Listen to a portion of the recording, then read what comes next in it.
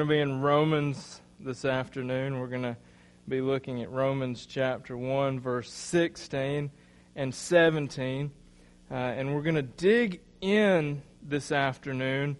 And I just want to go ahead and forewarn you, we're not going to get out of verse 16 tonight. We're likely not going to get out of verse 16 for a couple of nights. What we're going to find is there is so much jammed into these two passages of text that it is going to take Paul an entire book to cover and unpack this. So I want us to just kind of spend some time thinking about what he's saying tonight and praying that God's Holy Spirit would move in our hearts and in our lives in such a way as to give us a greater appreciation for the gospel, for the work that Christ has done, so that we can be made useful and pushed forward in this process of salvation that is taking place in each and every one of us who place our faith in Christ. I want us to open up in prayer before we do this. I would ask that y'all would pray for me as I preach tonight. It's been a long week. Been kind of pressed out of my comfort zone a little bit and hanging out with Dad, sleeping in the same room with him. He snores terribly. Is he in here?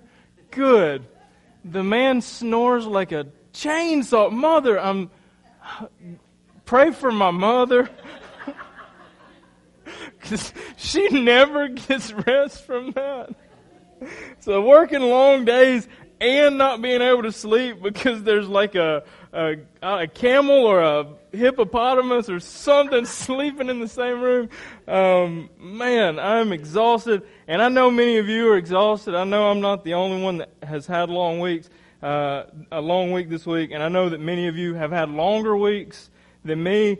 I want us to open up also remembering Donna in our prayers.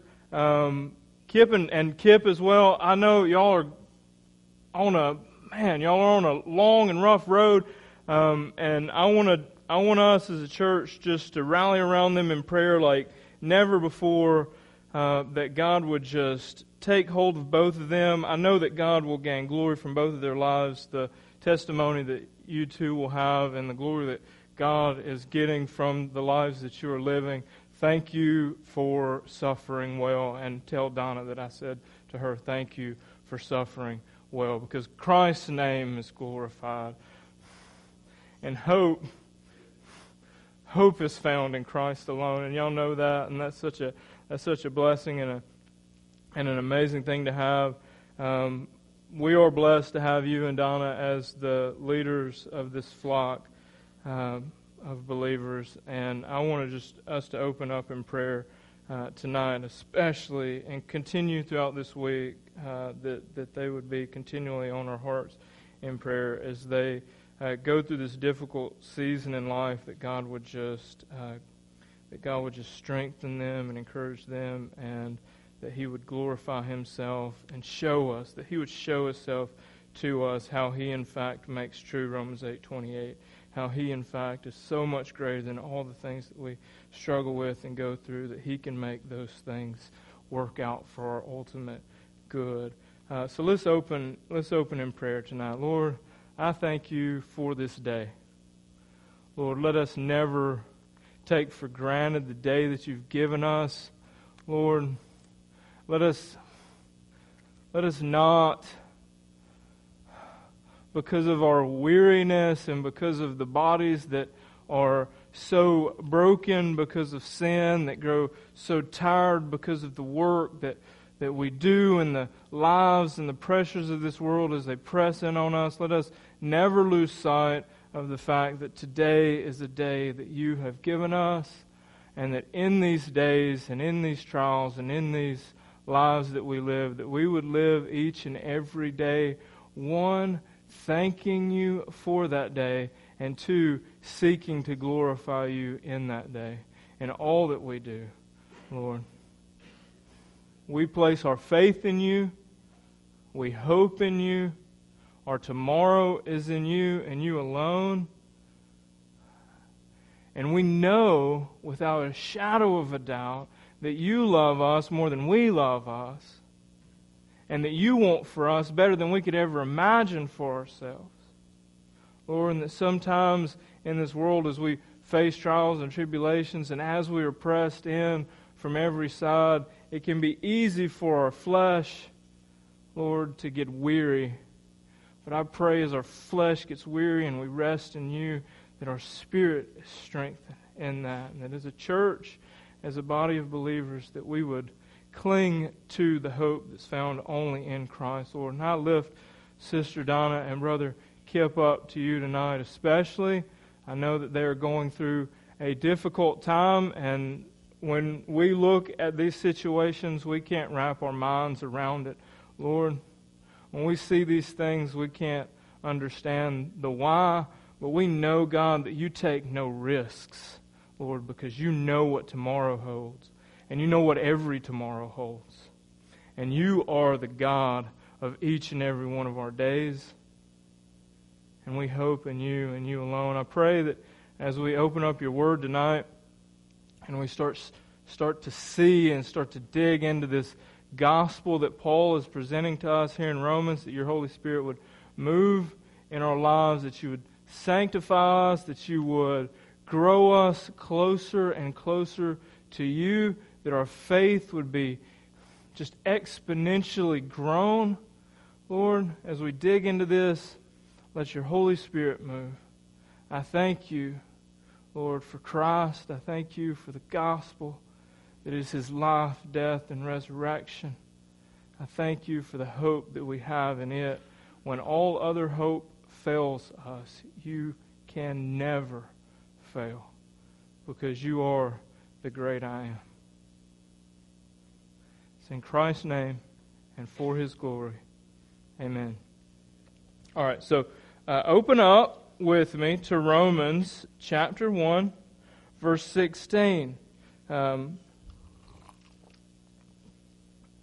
Ray's back in the back doing nursery, and Ray said, Landon, keep it short tonight. So if Ray watches this video later, Ray, this is for you. We're going to do 5 points, and I've written them out because today I've been in like 3 or 4 airports, and I've waited in lines, and if I didn't write it down and tell it to you first, I would probably get lost somewhere along the way. So we're going to read chapter 16, or chapter 1, verse 16 and 17, and I'm going to tell you what my plan is, and hopefully in telling you what my plan is, maybe it'll lock it and sink it down in my mind so that I don't forget it. And if I do forget it, you'll be able to remind me, right? So stay awake, don't fall asleep, okay? So let's read Romans chapter 1, verse 16. For I'm not ashamed of the gospel, for it is the power of God for salvation to everyone who believes, to the Jew first and also to the Greek. For in it the righteousness of God is revealed from faith for faith.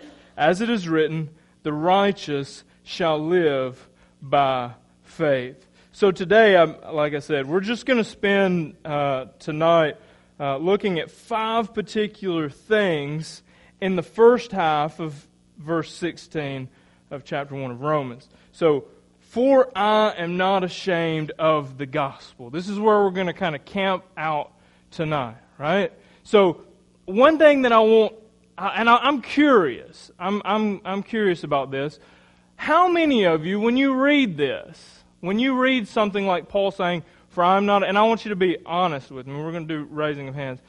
How many of you, when you read this, wonder a little bit what he means or what there is to be ashamed of? How many of us, when we read this, well, what is there to be ashamed of? It's the gospel, man. This is an awesome thing. Like, clearly you wouldn't be ashamed of this, right? How many of us? Some of us? Handful of us? A couple of us? Okay, good. Now, this is probably due to the fact that many times when we think about the gospel, we probably have a very skewed understanding of what the gospel is, right? So I want us to understand that the gospel is in fact something scandalous, something shameful in the eyes of everyone except for us who believe. Right? I want you to get that. Because we live in a church culture, we live in a very privileged place in both time and our spot in the earth. We're westernized, we have everything we need, we're so comfortable. And we look at the gospel as another way to add to that. Okay? We do. We look at the gospel as something that will, and I'm going to use a book quote here, and I've used it in the past, and I'm sorry if you've read this book, but it's absolutely hogwash. We want our best life now. Right? And this is the culture that we as a church, we as believers are in. And anything that would attack that would question that, must be heresy. When what we don't really understand is that for the large majority of the world that believes in Christ, they're not having their best life now. There's 21, I believe it's 21, of our brothers and sisters in Christ who had their heads separated from their bodies this month or last month. How many of you think on that day that they were having their best life now? Huh? Probably not. But we want our best life now, right?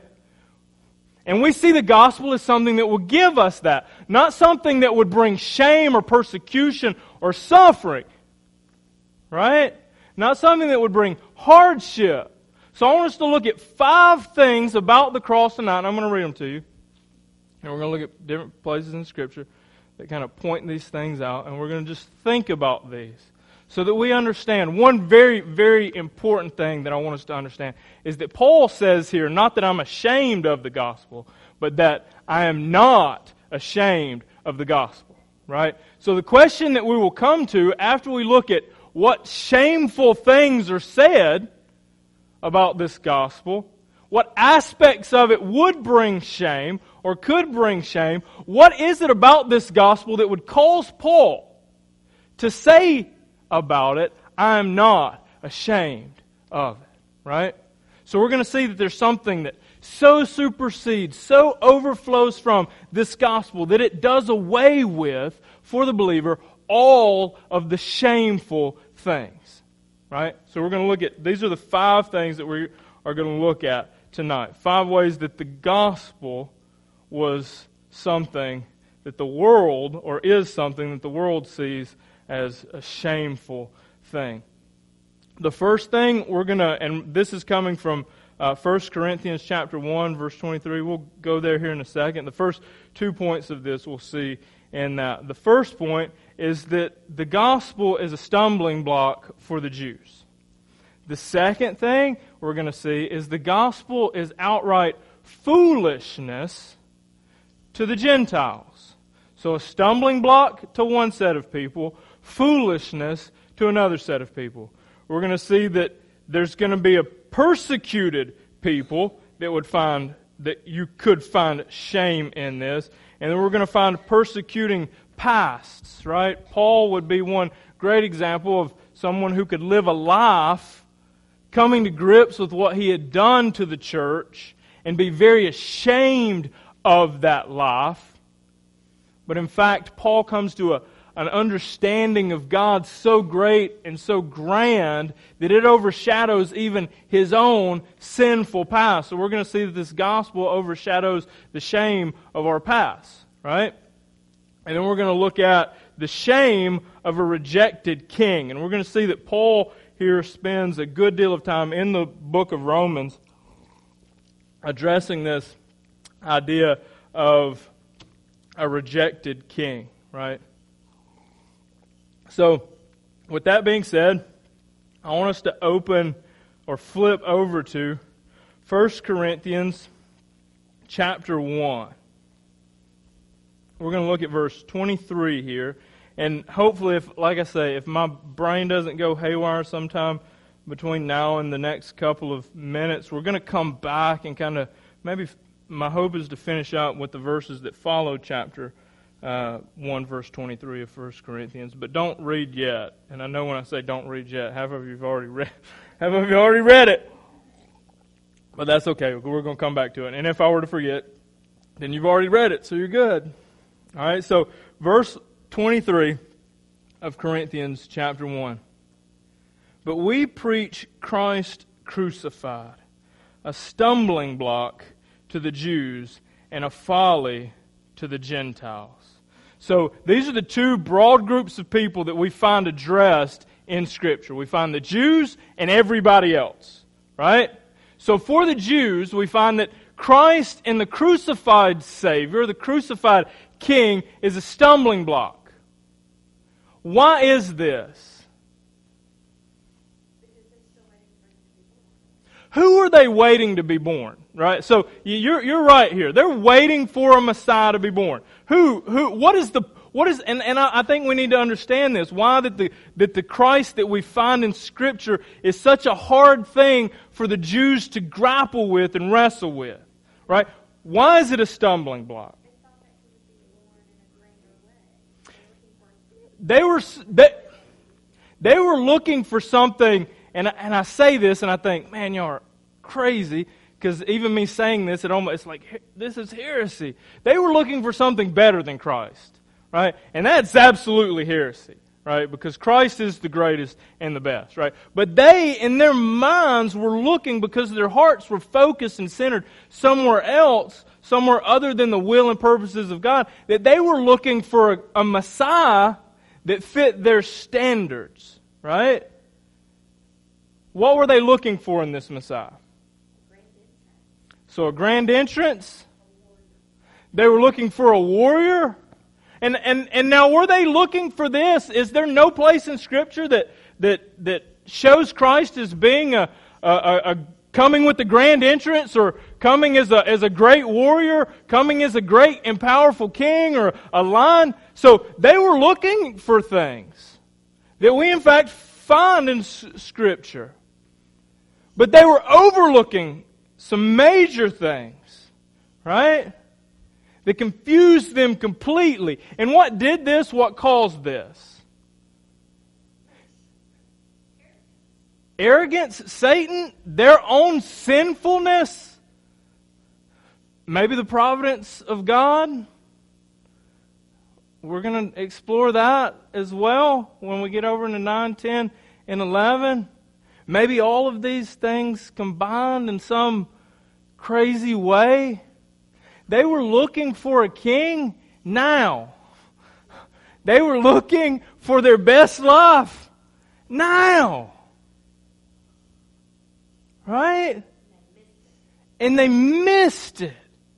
They missed it because they were looking for something else, something that satisfied their desires. Right? They were looking for a king who would come in as David came in and overthrow the oppressors. Right? Who was the oppressors? That was Rome. Right? They were looking for somebody to come in and be a great king. And I want us to understand that this is everybody at this point in time. This is the Israelite nation at this time. Right? They were looking for an earthly king to rule an earthly kingdom. Right? And Jesus just didn't fit that. And he started saying some crazy things that got him nailed to a cross. Right? So their vision is skewed. Their understanding of what God was going to do was skewed. They wanted someone to overthrow an oppressor that was a lesser oppressor. I want to tell you that Rome failed. But sin runs rampant even today. So they were looking for someone to overthrow. And what we say now is that he did overthrow. He overthrew something greater than Rome. Right? So for the Jew, the picture here, Christ didn't fit their mold. Right? There's some other very interesting aspects of Scripture that I want us to look at that if you were a Jew then would have been your kind of go-to text. Right? If you were one of the Pharisees and you see Jesus, you're flipping to this text whenever Peter's out preaching, and you're like, it can't be. You're like, it can't be. For a hanged man is cursed by God. That's what you would flip to. If you were a Jew and they're preaching this gospel, this is what you're flipping to here. You're flipping to Deuteronomy chapter 21. Let's start in verse 22. And if a man has committed a crime punishable by death, and he is put to death, and you hang him on a tree, his body shall not remain on the tree, but you shall bury him the same day, for a hanged man is cursed by God. So what they would say is this Messiah that you're worshiping, the very Scripture that you're trying to go back and build your case from, is saying that He was cursed by God. We're going to find that the early church would agree. Yes, in fact, He was cursed by God. And they're going to say He's cursed by God for me. For us. But the Jew, this would have been a stumbling block. This passage of text would have said for them, what you're believing is a very shameful and heretical thing. Which is likely the reason that a large majority of the Jews were left out.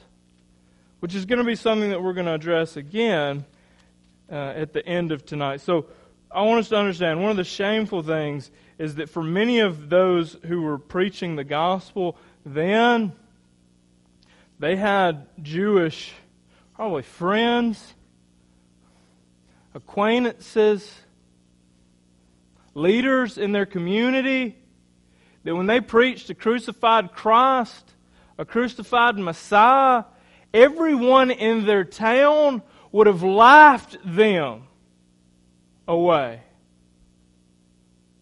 Because what you're preaching this is what they would have thought. It doesn't match with Scripture. It just doesn't. He was cursed. We're going to find something great comes out of this.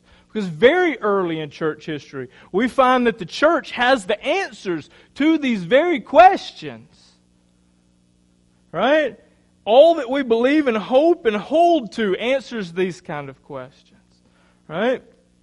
So for the Jew, a stumbling block. And for the Gentile, foolishness. Now, I wonder why it would sound foolish to the Gentile. Could you give me a couple of reasons? I want you to think tonight, why for someone who was not a Jew would the preaching of a crucified Jew be foolish? What is it about Christ that to everyone not Jewish, it just sounds like madness? Right? I want to read you a text. This is a Martin Hengel. Is the name of the guy. The book, and I would recommend this, is an excellent book. It's called Crucifixion. This is what he says, right? And he has researched the history of the cross and the shame of the cross in depth. And this is the conclusion that he would have come to. For those who are not Jews, listening to the message of the cross, this is what we find here. To believe, and I want us to think about all the aspects of what he kind of pulls out here. To believe that one pre-existent Son of the one true God, the mediator at creation and the Redeemer of the world, had appeared in very recent times in out-of-the-way Galilee as a member of an obscure people of the Jews, and even worse, had died the death of a common criminal on the cross, could only be regarded as madness. Right? This is a guy who's researched the history of the cultures, and this is the conclusion that he comes to. That the preaching of the cross was foolish, would have been considered madness. I want us to think about this. Sometimes I wonder if we understand what it is that we've placed our hope in, right? How many of you are Jews? I'm curious, maybe somebody? All right? So for every single one of us, we would fall into this category of hearing this and thinking that this is utter foolishness. This is madness. Who would believe this kind of junk is what the world thinks when they hear this? Right? This is what the gospel is saying. I'm going to kind of break down what he's brought in there. That you believe in a God who's never been created, who's always been, who had a son, who was also God. If that ain't confusing enough, it was through this guy that everything that exists at all. And then some way, somehow, through some miraculous occurrence of events, he becomes a baby in a time in history where nobody's taking out their cell phones and doing interviews on the spot. Right? Nobody's doing videos of miracles. I want to see leopards healed. Get it on YouTube for me, please. I want to see him doing. I want to go to the grave. Why can we not go to the grave with our cameras and see these clothes that have been laid away in the middle of the desert among a people that likely I've never heard of unless I've been in church? It's so small and so insignificant that if it wasn't for my country, they likely wouldn't exist at all.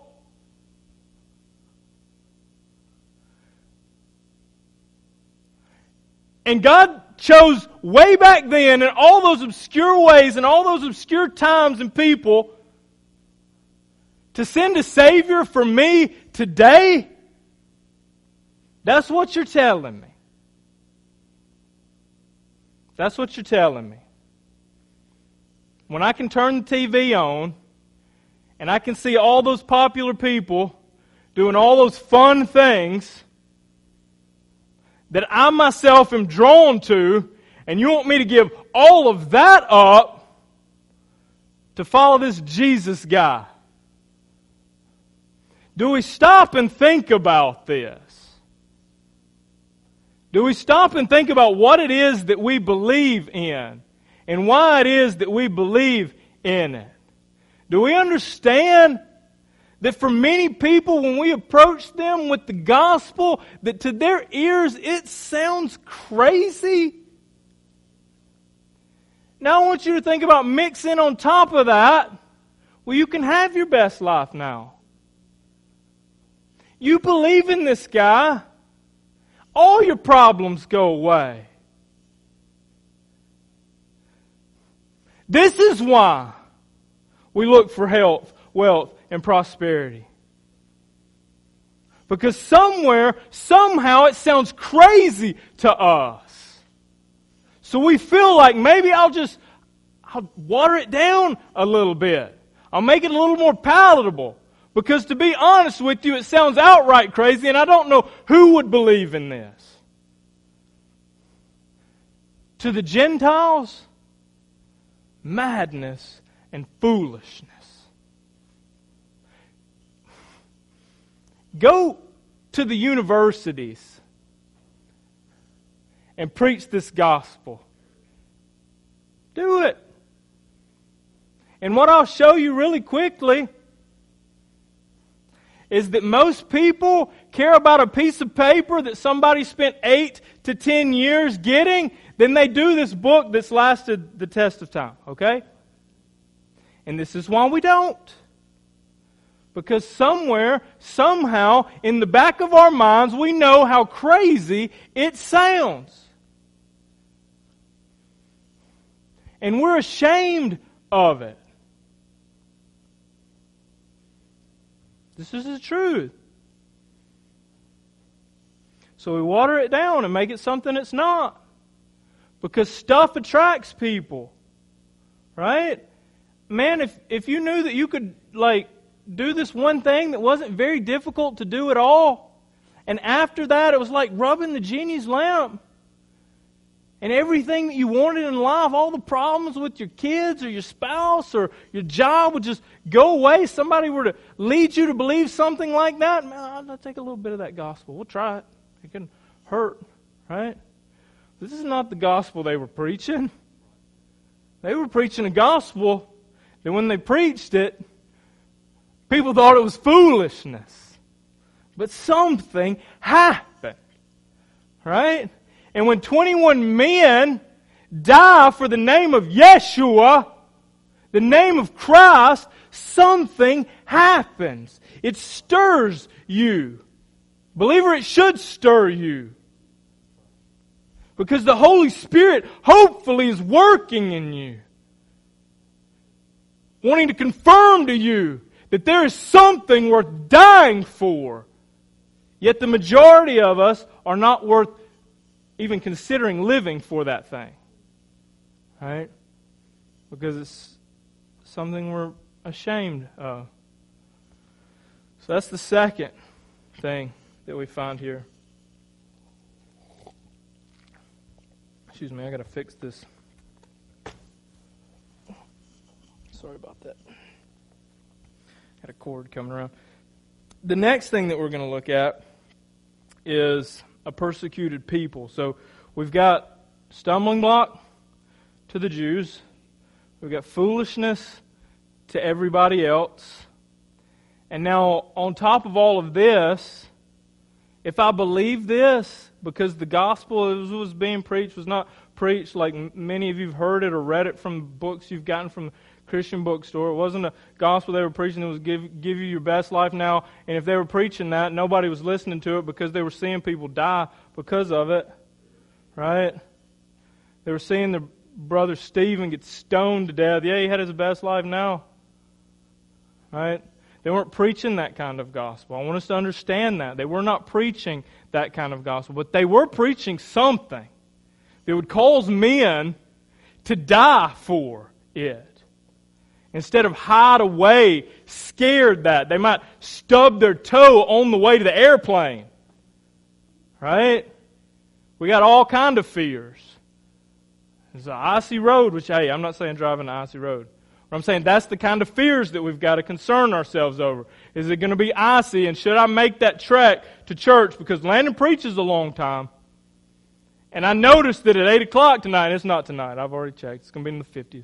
But I noticed tonight that it's going to get down below freezing and it's wet outside. And that's dangerous. Right? These are the fears that we concern ourselves with. When a large majority of the world concerns themselves with a whole other category of fears. That every once in a while, our comfortable lives are interrupted for a 30-second clip where we realize that some people have to pay for it. And we turn it off and we go back to what we were doing. We turn the TV on. No, never mind asking ourselves, what were they reading? What chapter were they reading that would cause them to give their lives for this? When most of us, do you know, how many of you, be honest, how many of you don't know without a shadow of a doubt, like there's some doubt in your mind, that if a gunman came in here and lined us up and said, believe or reject or die, how many of us, and I want you to be honest, please be honest, how many of us know without question that you would stand right here, say, do me first so that everybody else can be encouraged by that? How many of us? Let's be real, right? Because I want you to believe in a gospel that you would lay your lives down for. Because that's a gospel that you're going to go out and live for. And not be ashamed of. Because when the rubber hits the road, we value our lives highly. And you should not have to question where your allegiance lies. You can know where your allegiance lies. You can know it. It can be no question to you. I want to tell you one thing without a shadow of a doubt, that those of you who raise your hands and said, I know it, your lives better be showing it. Right? Because if you go out and you go to your workplace and you're ashamed of this gospel and you're like, yeah, I'll die for that. You're a liar. You're a liar. If you can't live for it, there is absolutely no way that you are going to die for it.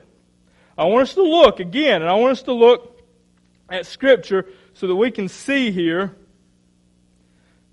what some of the early believers, and we've touched on this passage of text a lot, I know that. Go to 2 Corinthians chapter 11. We're going to look here at Paul and some of the trials and sufferings that he's gone through in preaching this gospel. So, 2 Corinthians chapter 11, we're just going to start there at the second half of verse 21. Whatever anyone else dares to boast of, I'm speaking as a fool. I also dare to boast of that. Are they Hebrews? So am I. Are they Israelites? So am I. Are they offspring of Abraham? So am I.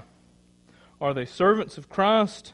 I'm a better one. I'm talking like a madman, with far greater labors, far more imprisonments, with countless beatings, often near death. I want you, man, if you would just go spend some time in meditating on these kind of texts. These kind of texts. Maybe you don't know yet what you would do if you were in a life or death situation for Christ. I want you to know that you can know. Right? You can know. And you don't have to have the gun put to your head yet to know it. Right? But I want you to read texts like this. And I want you to ask yourself, what in the world would cause someone to do that? And I'm going to tell you, nothing in the world would cause a man to go through these kind of things. So God has sent something to us, the Holy Spirit, that causes us to live in ways that we could not otherwise live. I want you to know that is something the Holy Spirit does for us, right? And we're going to see this, that the Holy Spirit empowers us to live lives that are evidence for Christ, right? That are evidence for Christ. I want to tell you that the most powerful evidence for Christ is when someone lays their life down for Him. I'm not talking about like going and blowing yourself up in a building. I'm talking about laying your life down every single day, taking risk after risk, knowing that you know the God who does not take risks, for His name's sake.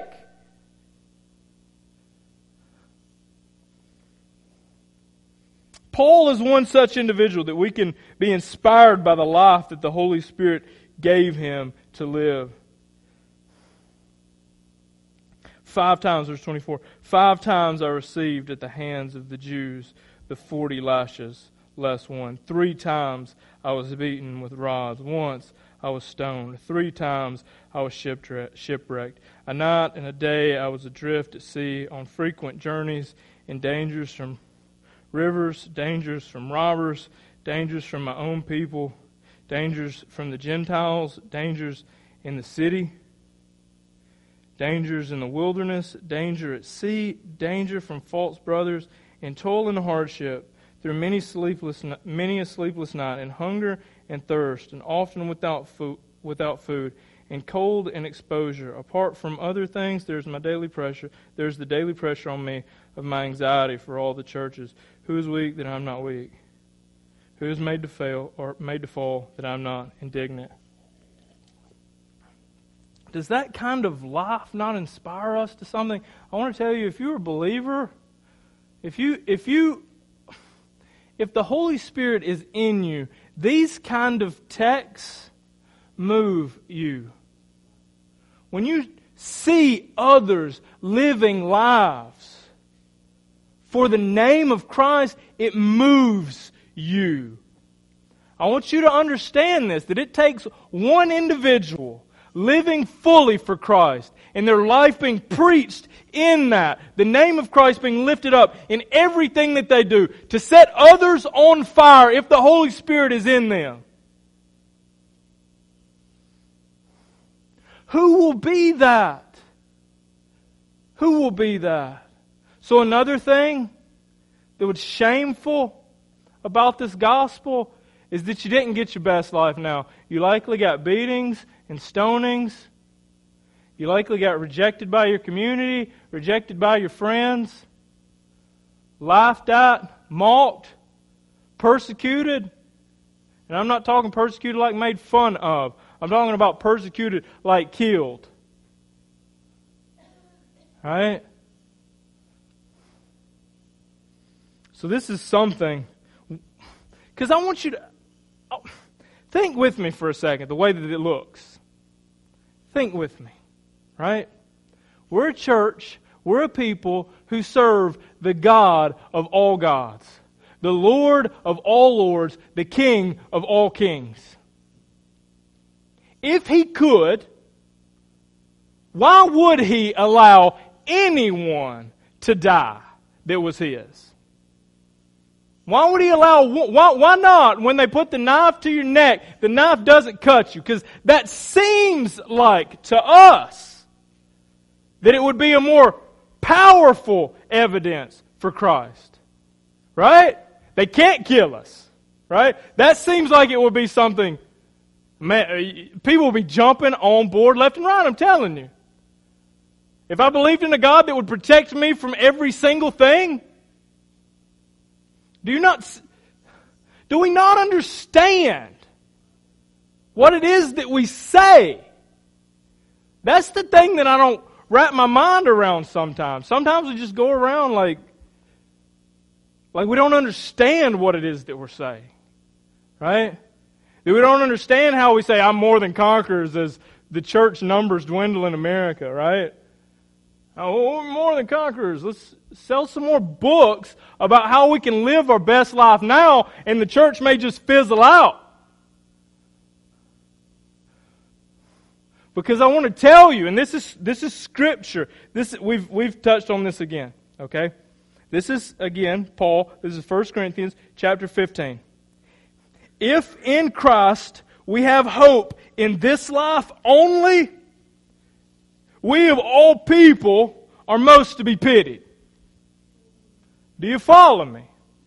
Do you see how Scripture tells us these things? Right? That if all that we have to hope for is what this life has for us, that's just sad. That's just pitiful, church. That's pitiful. And yet what do we find? We want to live like this is our best hope. Right? We keep grasping at it and hoping that it turns around. And Scripture tells us that if we only have Christ to make this life better, how silly do we look, church? How silly do we look? Our pastor's wife has cancer. How silly do we look? When we come up here and pray and it seems like nothing is ever answered. How silly do we look? I mean, really, what are y'all even doing listening to me? This is crazy, foolish, shameful stuff. Yet for some reason, you're here. For some reason, something has brought you here and keeps you here. Something otherworldly has captured you. Something otherworldly has made the things that are so foolish and shameful something that instead you boast in. We boast in the cross. Call me a fool. Call me a fool. I'm a fool for Christ, man. I'm so foolish, I believe. Such a foolish gospel. And I'm not ashamed of this foolish gospel. Because it's the power of God. I want you to get this. I want you to get this. That there must be something. There must be something that takes the thing that seems most shameful and foolish and makes it something we boast in. And I want you to tell you, I want you to know that when we figure that out, we'll understand that it is the power of God. It is the power of God and God alone. And His ways are higher than our ways. And His thoughts are higher than our thoughts. And I know it sounds foolish. And I'm good with that. I'm good with that. And I'd die for that. I'd die for that. And I know how foolish it sounds. Brother Kip, I've read this thing enough to know how silly this can sound. I've talked to enough people that don't believe in Christ to know how silly it sounds when I tell them about Him. So why does anybody believe it? Why does anybody believe it at all? We're going to figure this out, man. It's so good. It's so good. Now the last thing that I want us to think about, and this is we're going to be a couple of chapters in. I mean, we're going to be halfway through the book before we really get there. But because Paul addresses this, I want y'all to get this. Paul addresses this in such a powerful way. Because I want you to understand this, that Paul came from the people that this next and final point is about. And one of the reasons that the gospel sounds so foolish on our ears is it seems that the very people that the gospel was intended for are the very people that put Him on the cross. Right? He's the crucified King of the Jews. Right? Y'all get that? Right? That He came, He was a Jew. His own people rejected Him. His own people cried out to crucify Him. And you want me to believe in a gospel about a king of a people who I'm not in any way a blood relative of? Right? How crazy is that? That you want me to believe a gospel that His own people rejected. You want me to follow after a Messiah that His own people have left. And we need to get this. We need to get this, that a large portion of the Jews fell away. Right? Why is this important? Why is this important? Because when we look in Scripture, we find God making some big promises. God is a promise maker, right? And we claim Him to be the one who keeps His promises. And He made some big promises to the Jews. Go read the Old Testament. Go look at the promises that He made the Jews all along the way. And it would seem, man, if you were a preacher early church time, I would imagine that Paul himself probably wrestled with this. This 14 or so span of time before he started his missionary journeys, I imagine Paul wrestled with this. Why is it that my family and friends, why is it that my kinsmen who the Messiah came through and for, why is it that they have just outright rejected Him? Right? Has God failed in His promises to Israel? Has He? Because we preach a gospel that from the outside it looks like it. Right? So what you're telling me is that you want me to follow the Son who is everlasting, co-equal with the Father, this crazy thing to grasp at anyways, who became a child in an obscure people, in an obscure time, who they rejected. And you want to tell me He's a God who keeps His promises? How do you know? Friends, how do you know that He wins? How do we know that? Because I'm sitting here trying to preach to you, and if you go back and look at much of the Old Testament, what you'll find is that God made some big promises, and it seems like He went to plan B, right? It seems like, well, the earthly thing didn't work out, and people reject me, so we'll find another people. And I imagine that for Paul, he wrestled with this. And I say I imagine he wrestled with this because 9, 10, and 11 of the book of Romans, chapters 9, 10, and 11, are some of the deepest truths that you will ever search through Scripture to find. Right?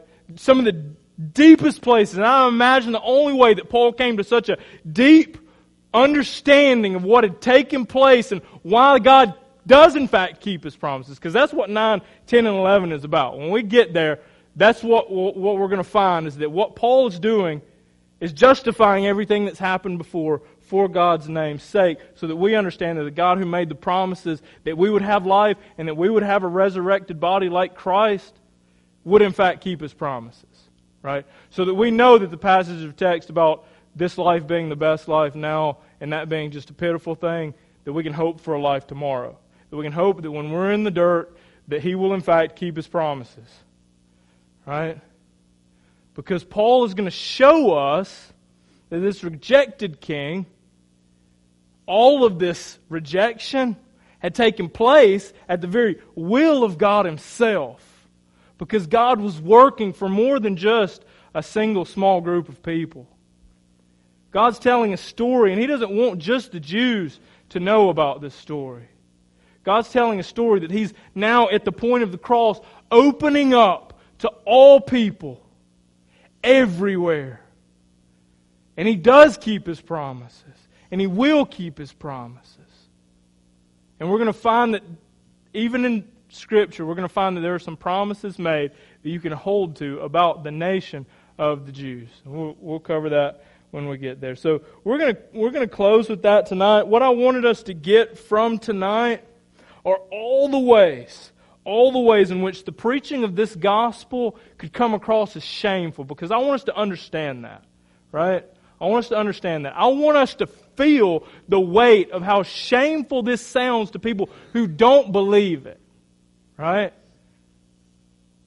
Who haven't given their lives to Christ yet. I want us to know that so we can put that on one side, and then we can understand that there is something that happens and something that is happening that so outweighs and so overwhelms that shame that it would make things shameful, things we in fact boast in, right? Like the cross. We find our boasting in the cross. Of all places, one of the most shameful ways for a slave to die. Because that's what the cross was. It was a place to murder or to crucify slaves. And that's what Christ got. And Scripture's true. Cursed is the man who hangs on a tree. And we're going to find this gospel ties these things in so beautifully, so powerfully, that it will overwhelm every amount of shame, every amount of fear that we would have in it, that it would cause us to live lives worthy of that. Right? And that's what I hope that we get at when we get here. So with that in mind, let's read 16 and 17 again. For I am not ashamed of the gospel, for it is the power of God for salvation to everyone who believes, to the Jew first and also to the Greek. For in it the righteousness of God is revealed from faith for faith, as it is written, the righteous shall live by faith. Let's pray, and then we'll worship. Lord, I thank You that You've allowed us to gather in this place, that we could open Your Word. I pray that as we study this book, that I do justice to the gospel that You've presented within its pages. Lord, that I teach nothing false, that I give no false hope, but that as we dig into this, that the true hope that we have in Christ is made evident and made manifest, and I pray that your Holy Spirit would move in us in such a way as that it would overflow into every aspect of our lives. Lord, that we would embrace the shame of the cross,